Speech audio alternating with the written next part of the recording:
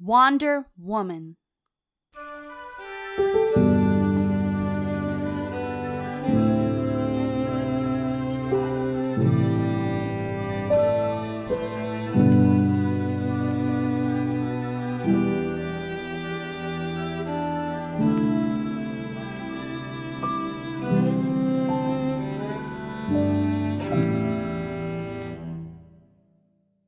The house is heavy and hot. The littles know something is wrong because Mother is dressed in her candy cane, brand name women's suit while she pulls out a pecan pie on Hallows Eve. She hums a Christmas tune as she sets the steaming dessert down in the center of the table. It makes her so proud that her cheeks bloom to be as red as the small stripes on her suit. Until it doesn't, and her lips curve downward in sour disappointment. "Mommy?" whispers one of the twin girls as she peers over the giant oak table, barely tall enough to see past the stacked plating. But Mother continues to turn the finished pie around her gloved hands to find the right angle to set it down again.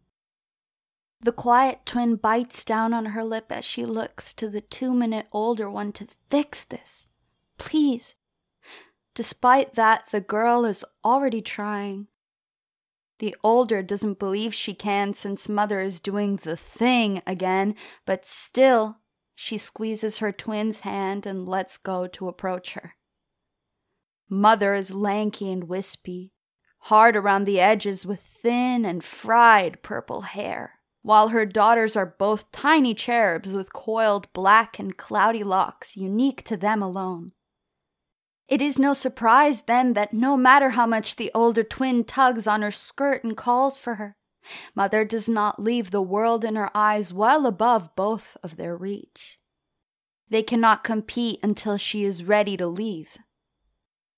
Mother settles on replaying old Christmas tunes looping in her brain while she settles the pie in place, oddly in the same exact spot as before.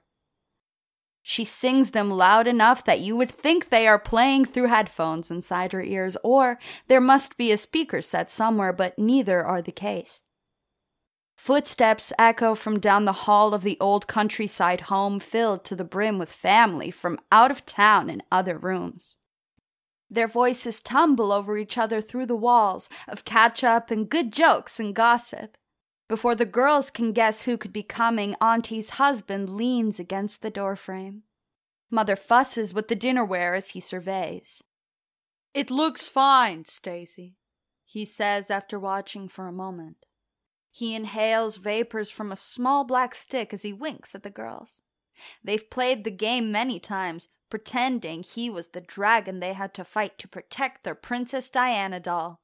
The one Mother said Father flew to the UK to find them, though it was always the perfect gift Auntie found in a stroke of luck at some mom-and-pop antique shop. Brother-in-law almost smiles as they giggle, but then he notices Mother hasn't heard a thing. He tucks the stick into his pocket as he pushes himself off the wall. "Stacy, you can stop freaking out about how straight the silverware is." He touches her shoulder. "We'll eat with it anyways." Mother turns into a rigid block of ice.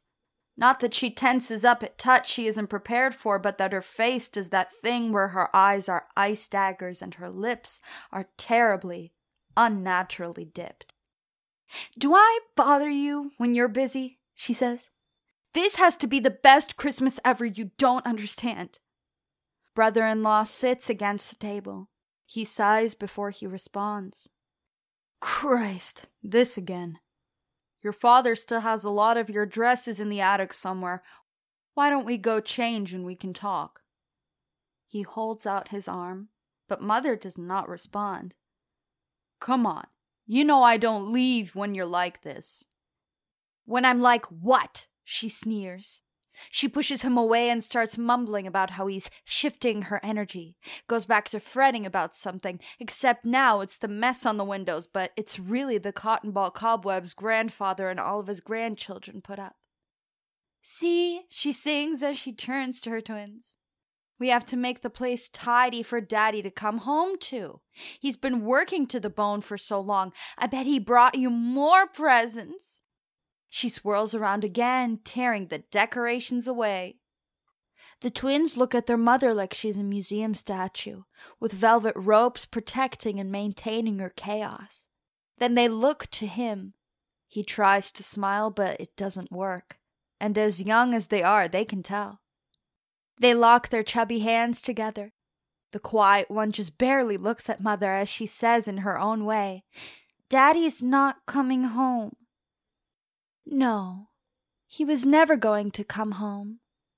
They carry the name of a man they will never meet, and their faces hold the complexions from an episode in Ireland where Mother thought she found him again.